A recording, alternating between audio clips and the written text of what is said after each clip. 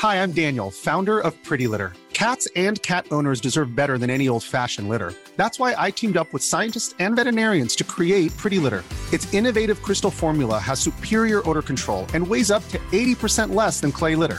Pretty Litter even monitors health by changing colors to help detect early signs of potential illness. It's the world's smartest kitty litter.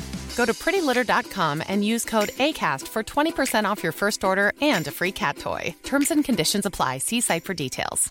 Wow. Nice. Yeah. What you're hearing are the sounds of people everywhere putting on Bombas socks, underwear, and T-shirts made from absurdly soft materials that feel like plush clouds. Yeah, that plush. And the best part? For every item you purchase, Bombas donates another to someone facing homelessness. Bombas. Big comfort for everyone. Go to bombas.com/ACAST and use code ACAST for 20% off your first purchase. That's bombas.com/ACAST. Code ACAST. Welcome to the Media Podcast. I'm Olly Mann. On today's show, Trinity Mirror settles disputes with 10 phone hacking claimants, but why has it taken so long for them to tackle the problem?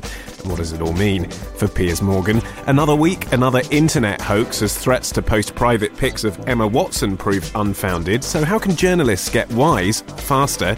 Elsewhere in the media, uncharted territory will be explored by Jeremy Paxman on Channel 4, The Sun with online video, and of course, our infamous quiz. This is the Media Podcast, sponsored by Audioboo.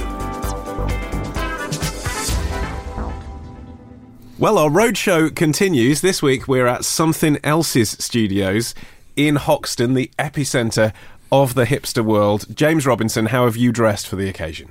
I dressed like sort of middle-aged man who's just come into some money and sort of rolled around in the aisles of Paul Smith's casual section. But it's not a good look, basically. Well, that's hipster in its own way. And Lisa Campbell, you can take off those sunglasses now. We're indoors. I've actually grown a beard, especially for the occasion. I should say that James Robinson is the former media editor of The Observer, now a power-scort PR guru. Lisa Campbell, director, of course, of the Edinburgh International Television Festival. Welcome to you both, more formally. Hope you feel at home here at Something Else with this slightly ominous cutout of Mr. Foxy Bingo hanging over my shoulder. I feel very comfortable. Lisa, Edinburgh TV Festival, I was there for the first time this year. How did it go for you? Because it was your first time in charge. It was. Well, I survived, just about. It was amazing. I mean, intense, exhausting. I had no idea about the scale of the operation actually behind the scenes. You know, you turn up and you think 4 chairs on a stage and, you know, stage looks quite nice, but that's that. But there's huge, you know, armies of people behind the scenes. And like everything in television. Yes, exactly. But, you know, all the technicians and people. And our production director was wearing a pedometer and actually walked 20 miles around the conference centre in the first day. And then, of course, I came to realise shortly after recording our episode of the Media Podcast up there that really it's all about the drinking at the George afterwards. What was the most exciting piece of gossip that you managed to glean from being there? What happens in Edinburgh stays in Edinburgh, you know, the rules there. Won't be drawn. Can't be repeated. OK, let's tackle some of the serious stories of the week. And several years after the first phone hacking claims were made, 3 years since the News of the World printed its last edition, finally, Trinity Mirror, owner of The People and the Sunday Mirror and the Daily Mirror, of course, has confirmed that it has now paid compensation to 10 people over phone hacking. Those claimants include the ex-England manager Sven-Göran Eriksson, actor Christopher Eccleston, and the BBC's Alan Yentob, bizarrely. Under its previous chief executive, Sly Bailey, the company had stonewalled requests completely to properly investigate phone hacking. Bailey told the Leveson inquiry, "I don't think it's a way to conduct a healthy organisation, to go around conducting investigations when there's no evidence that our journalists have been involved in phone hacking." Well, now Roy Greenslade, writing in The Guardian, said this was an extraordinary ostrich-like response to what were some pretty serious allegations. James, why are Trinity Mirror doing this now and not 3 years ago, or even 8 years ago? Well, Roy's piece was very good, and he made the point also that the stock answer when asked about any of these allegations was all our journalists operate under the PCC code, which obviously doesn't address the question at all. That's what they do now, but not necessarily what they did then. And the only reason that Sly Bailey didn't find any evidence of wrongdoing is because she didn't look for any.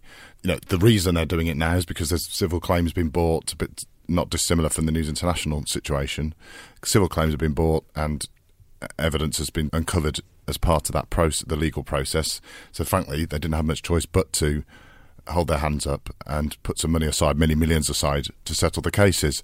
Because there may be many more cases to come. If it's dozens of cases, they'll probably have enough. I think 4 million is what they set aside. If it's hundreds of cases, as it was or is with News International, I did a back of the envelope sum, and if each of those people got 50 grand, which is admittedly towards the high end of the range, that's £25 million. £25 million is a lot of money to what you could describe as a struggling newspaper business. If they were doing it to get away with it, you could argue in the court of public opinion, at least, if not in the legal courts, they have got away with it. Because I think, as a talking point for ordinary, men and women down at the Dog and Duck, this feels like last decade's story now, doesn't it, Lisa? I think the readers were tiring of this story quite some time, and this has popped up again. I'm not sure how many people will be hugely interested in it. But I think it's, as you say, there's going to be more of it. It's the story that refuses to die as much as the newspaper proprietors would like it to. And now questions for Piers Morgan as well, because he wrote in his autobiography, didn't he, that he knew about phone hacking. Then he backtracked and said, "Oh no, I didn't mean that." Well, he did in his newspaper column as well as his books. He has talked about the existence of phone hacking, and indeed his knowledge of phone hacking in a very jolly way, until suddenly it was a problem. And you can laugh it, and he's now trying to sort of effectively laugh it off. Piers is no longer at the organisation, hasn't been at the organisation for a very long time, so it may be that he. I know that there's people would like him to be questioned by the cops about what he knew, but I'm not sure. But just partly because there's no political pressure, there's no pressure from the Guardian and other newspaper titles. There's no ongoing investigation in that sense that is really putting pressure on the cops to act in the way they did with News International. And it's true that really the whole phone hacking story in the public's eye became fairly uninteresting. Just I think really after Millie Dowler. I think the Millie Dowler story confirmed to the public what they already thought they knew, which is that journalists are a bit dodgy. And after that, they thought, well, we knew that, just like we knew MPs were dodgy.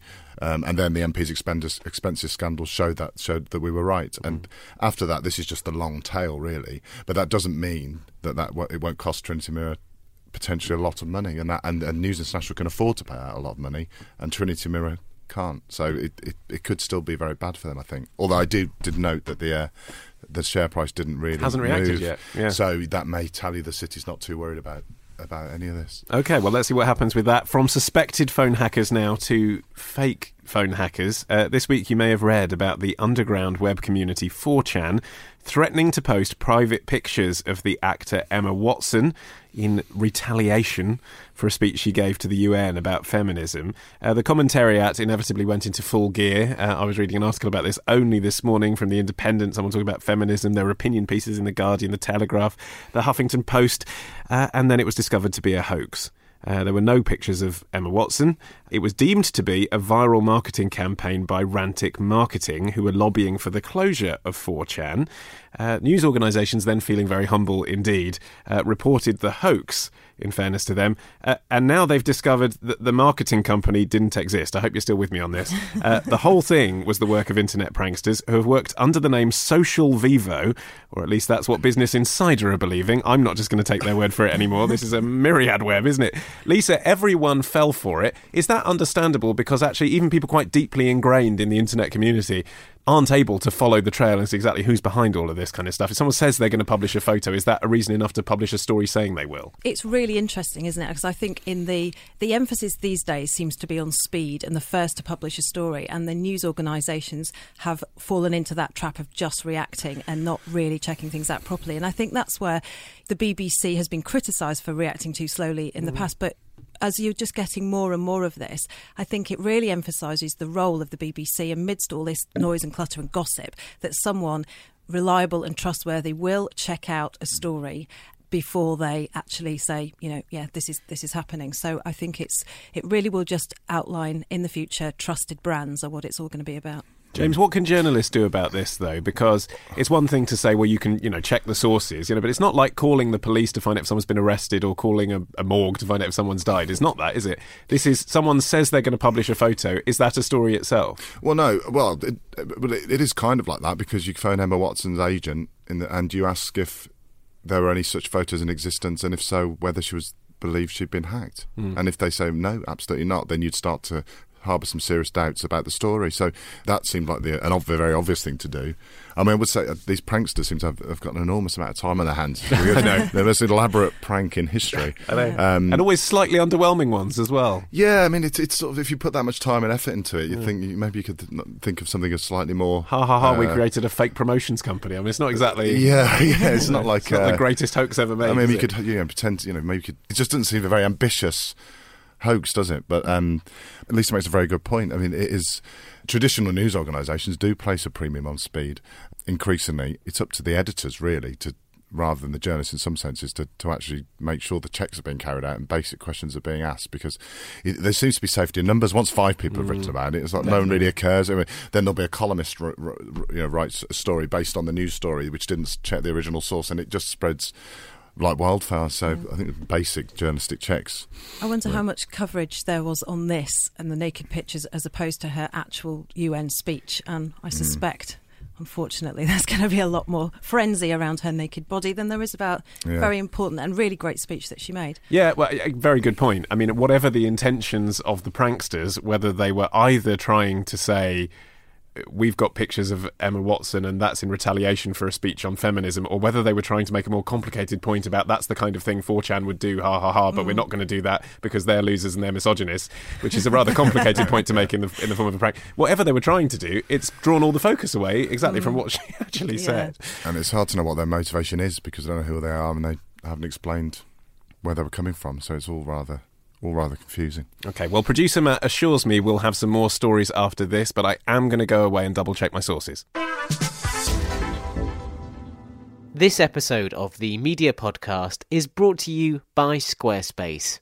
Squarespace is the all-in-one platform that makes it fast and easy to create your own professional website, portfolio, and online store. Plus, Media Podcast listeners can get a free trial and 10% off by entering the code MEDIAPOD at the checkout.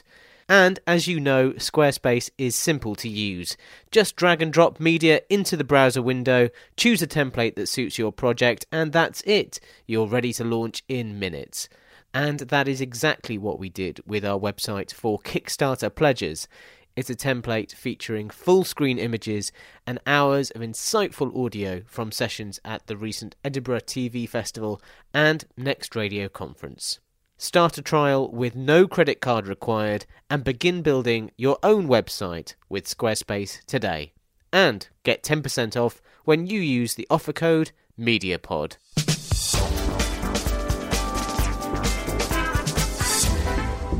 OK, time for some news in brief now, and it's been announced that Paxo is going to anchor Channel 4's coverage of the 2015 general election. And the last time round, Channel 4 took an irreverent take on the polls. They had that thing with Charlie Brooker and Lauren Laverne and David Mitchell, which was the forerunner to the live satire show 10 O'Clock Live. But this time, Jeremy Paxman... That is a big change, isn't it, James? And Jeremy Paxman had been hinting he wanted to dip his toe into the water at Channel 4, but... live, long-form coverage of the general election, that's quite a dip, isn't it? That's a whole leg in the water. It is, but that's something I think he always wanted to do, wasn't it? I think I'm right in saying he didn't get... I don't want to get this wrong. He never did a general election campaign on the night, or rarely did, because it was Dimbleby that always did it. I think that's right. And so he'll be doing it a very different way. He was never the sole anchor, was he? He used to pop up and do little interviews. Yes, that might be true. That might be right. So he's now getting his chance. If he's going to do an irreverent take on it, I mean, it's going to be quite difficult, because he's not really stating the obvious, a comedian. I mean, he is a straight journalist who asks difficult questions.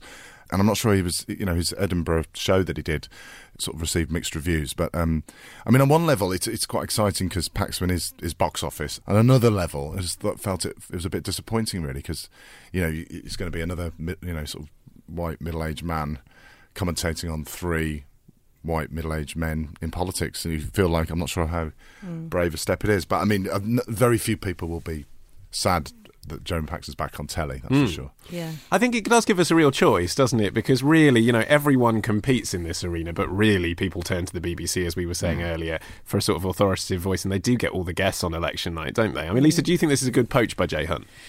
I'm sort of with James. I think, yes, it's box office, and of course you're going to tune in and you're going to see what it's like. But I do feel slightly disappointed that Channel 4 should be really surprising us and should be just unearthing some great new diverse talent. I mean, when is the last time we've had a sort of Sacha Baron Cohen that, Channel 4 launched all those great names on the 11 o'clock show? And it would just be brilliant if they'd found this great bright spark that you think is just going to identify with a younger audience, and that that they've grown, and they're working on that. Yeah.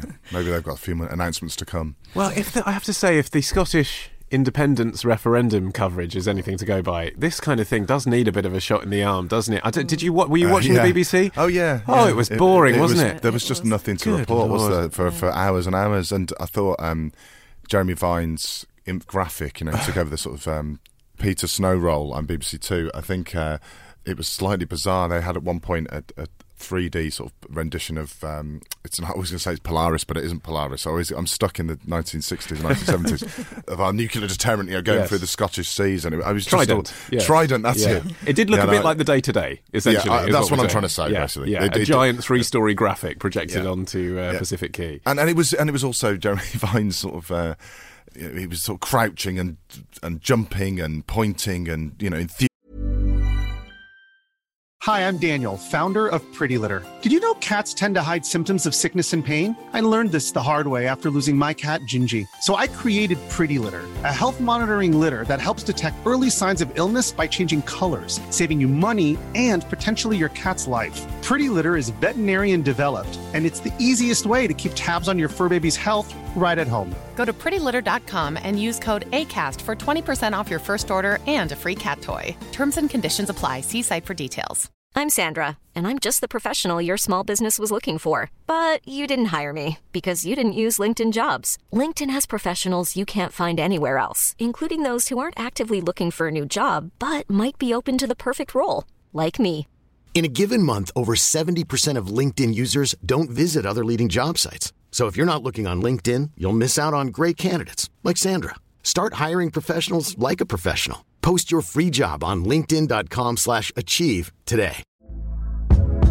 Hey there, it's Michelle Norris. I'm host of a podcast called Your Mama's Kitchen. When I travel, I'm usually looking for a way to find a taste of home when I'm not at home. And one of the things I love to do when I am at home is entertain. And Airbnb allows me to do that. When I was in California recently, I rented a house that had a great kitchen. And when we were sitting around the table, we were all thinking, we're in someone else's house. Someone could be in all of our homes as well.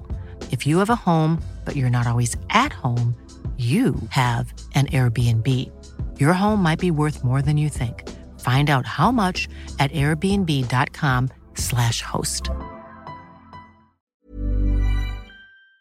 Using and gesticulating, and it just I think what had happened, I think he'd realised that Hugh Edwards was so boring that he had to put in 5 times as much energy to try and recover the coverage. And I think Hugh, and by the way, I'm a partisan fan of Hugh Edwards as a news anchor. I think he's great at soberly delivering headlines, but as a live presenter of a news show, I found the whole thing so weird. They had Andrew Neil, who is a Scot, in Westminster, and then they had Hugh Edwards, who's a Welshman, sitting up in Scotland, who's not used to interviewing politicians. I mean, and we're going to get Hugh Edwards, aren't we, Lisa, after David Dimbleby's next election coverage? That's who we'll have for the next 40 years. I know. I agree. He was really dull. And at the point at which, we'd got the result in, and I know it's the BBC and you can't go, yes, it's a yes, or no, but whatever. But it was so flat. I mean, I accept it was difficult to deliver that. How do you do that moment? But my God, it was like a balloon deflating massively, wasn't it? Yeah, and to be honest, Sky News was struggling as well, because there's just the obvious point. There's a lack of news. You can't report anything until after the polls close, and then they didn't do an exit poll. If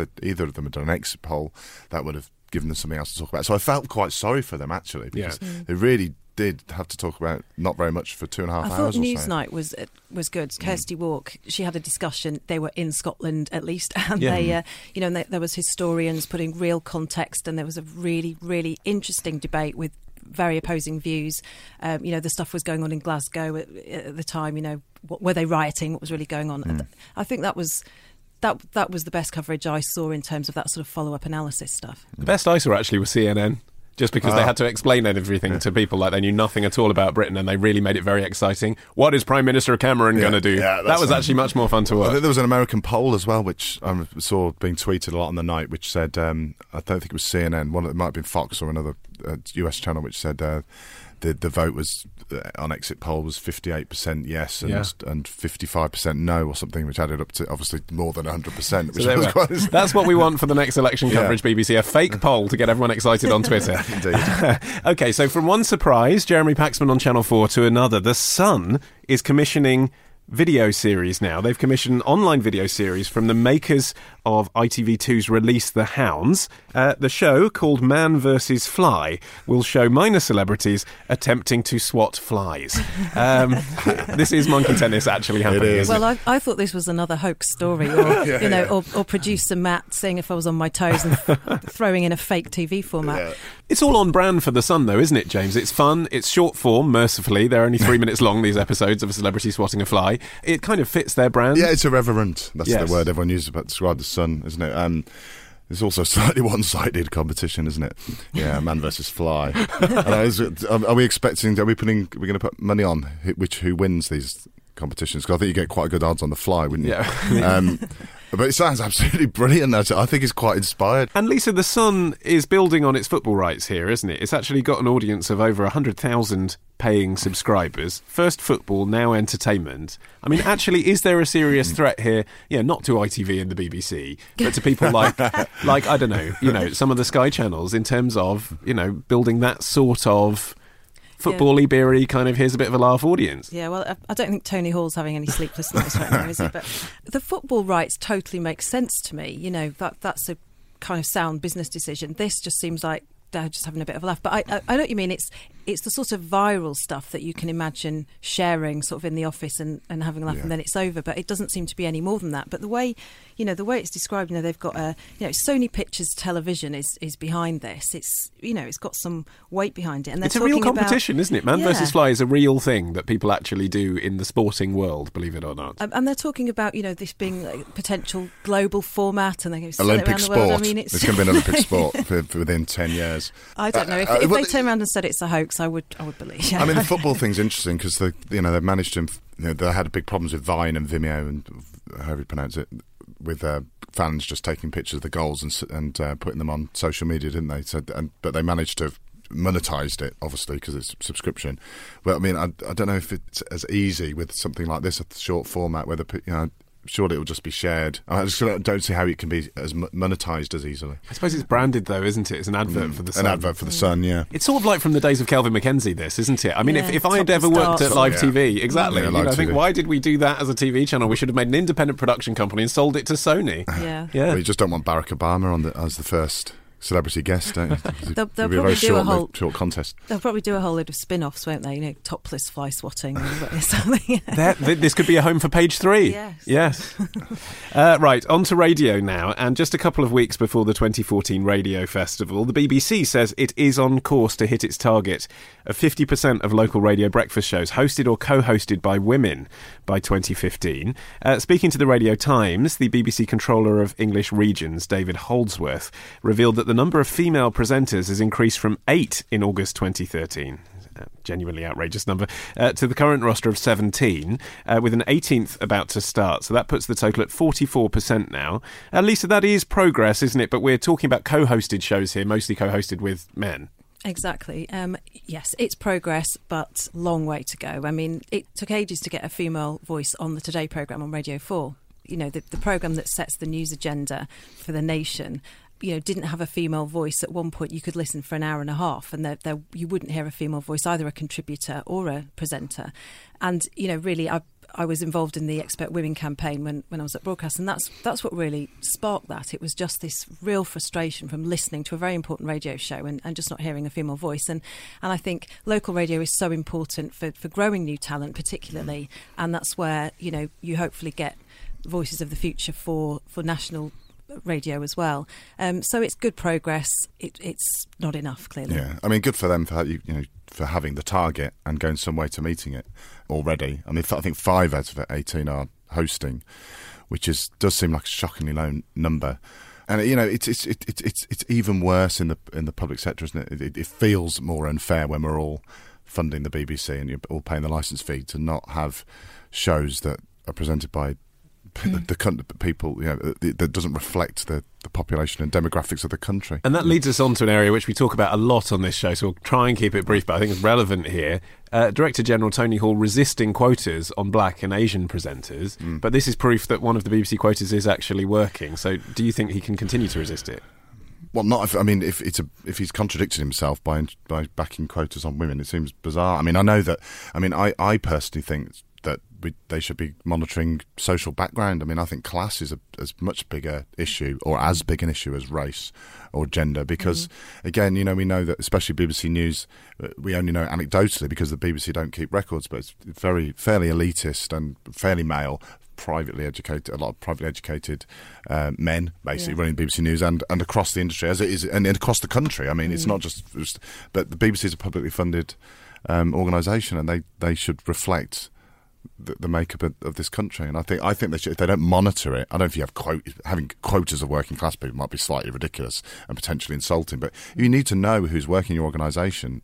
If you want to change anything, you need to measure. It makes you focus when you measure these things. And I think when there's such an imbalance as there was here, with the 8 in all those 41 stations, then you do need to have targets. At least targets, even if quota might be just too much, and some women don't like that. The idea that you're there just because of a quota. Yeah, exactly. But I think the diversity issue, and I think that encompasses everything, and it is social background as well. I do think as well you need to think about the listeners too. With local radio, you've got a very old demographic compared to almost every other radio station, and they like what they know. If they've been listening to the same male host for 10 years, it seems odd to change that show just because of an incentive. No, they've got to do it. Tough. It's just tough. It's tough on the audience. It doesn't matter if they like the presenter as it is. Why should the old dinosaurs just dictate? I don't know. Are the dinosaurs dictating though? If you ask the listeners, you say, I like this guy. Nothing will ever change. Nothing will ever change on that basis. We'd still be listening to David Lee Travis on Radio 1. That's a bad example. Well, it's a very good example, because I can't argue back at you in this particular week. But it's and there's always often howls of protest when things get changed, and you can do some of it by, where people do leave, people do retire, people, it doesn't always have to be a night of the long knives and men being, wheeled out of the local BBC station. So and people don't like change, but then they get used to it. And it was the same with people. Supposedly the audience didn't like older women on screen, and then that's been proved wrong once they do have. There's so much more, especially drama roles now. And Anne Reid is a classic example.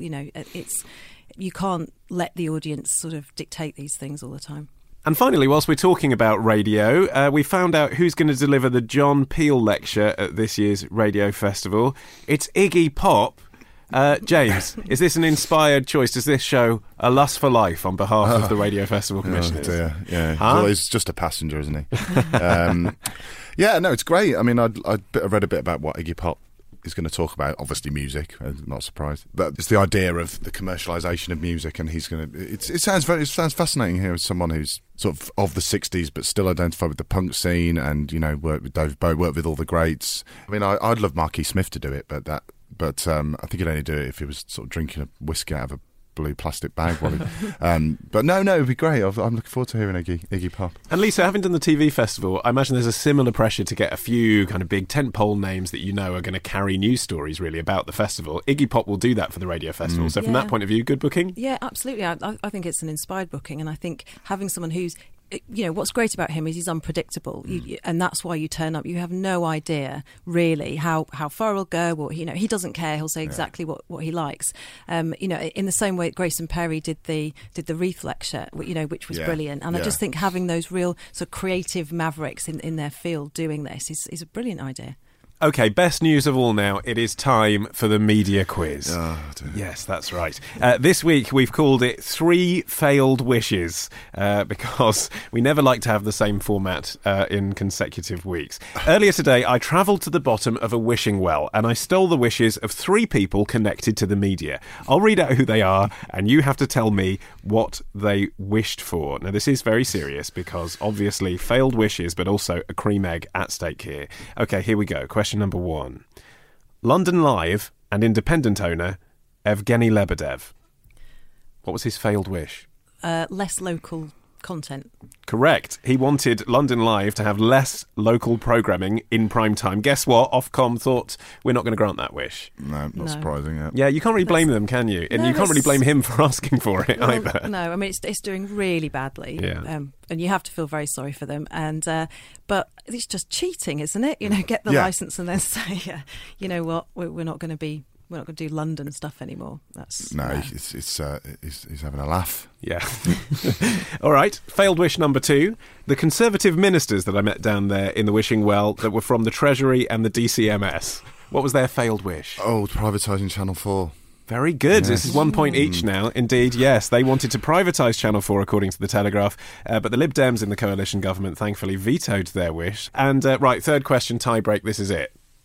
Keshet Broadcasting, they were down there in the wishing well. What was their failed wish? That Rising Star would broadcast on ITV. Yes. Now, this genuinely was a surprising story, although, again, I can't blame ITV for doing this. ITV have cancelled Rising Star before it's even been on.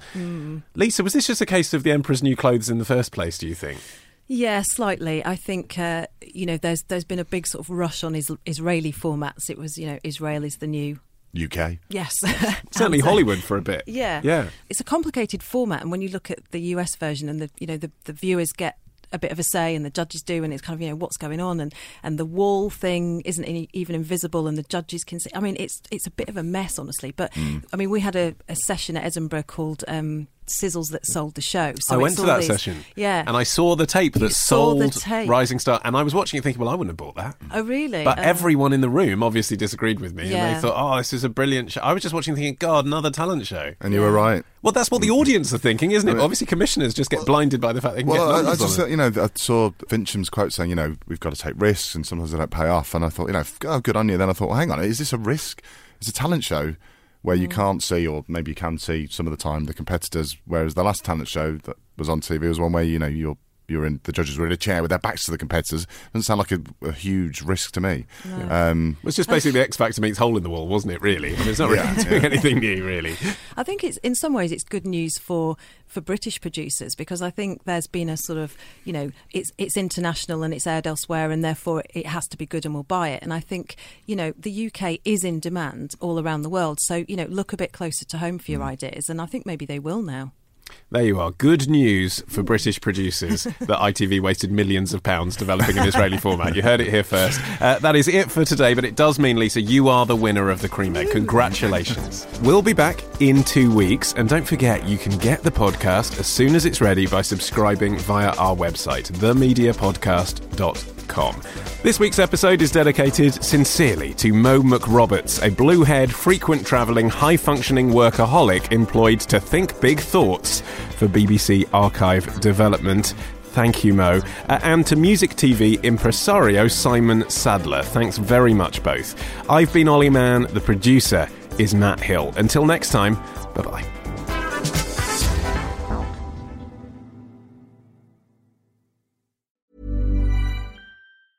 Small details are big surfaces. Tight corners are odd shapes. Flat, rounded, textured, or tall. Whatever your next project, there's a spray paint pattern that's just right. Because Rust-Oleum's new Custom Spray 5-in-1 gives you control with 5 different spray patterns. So you can tackle nooks, crannies, edges, and curves without worrying about drips, runs, uneven coverage, or anything else. Custom Spray 5-in-1. Only from Rust-Oleum. Imagine the softest sheets you've ever felt. Now imagine them getting even softer over time. That's what you'll feel with Boll & Branch's organic cotton sheets. In a recent customer survey, 96% replied that Boll & Branch sheets get softer with every wash. Start getting your best night's sleep in these sheets that get softer and softer for years to come. Try their sheets with a 30-night guarantee. Plus, get 15% off your first order at bollandbranch.com. Code BUTTERY. Exclusions apply. See site for details.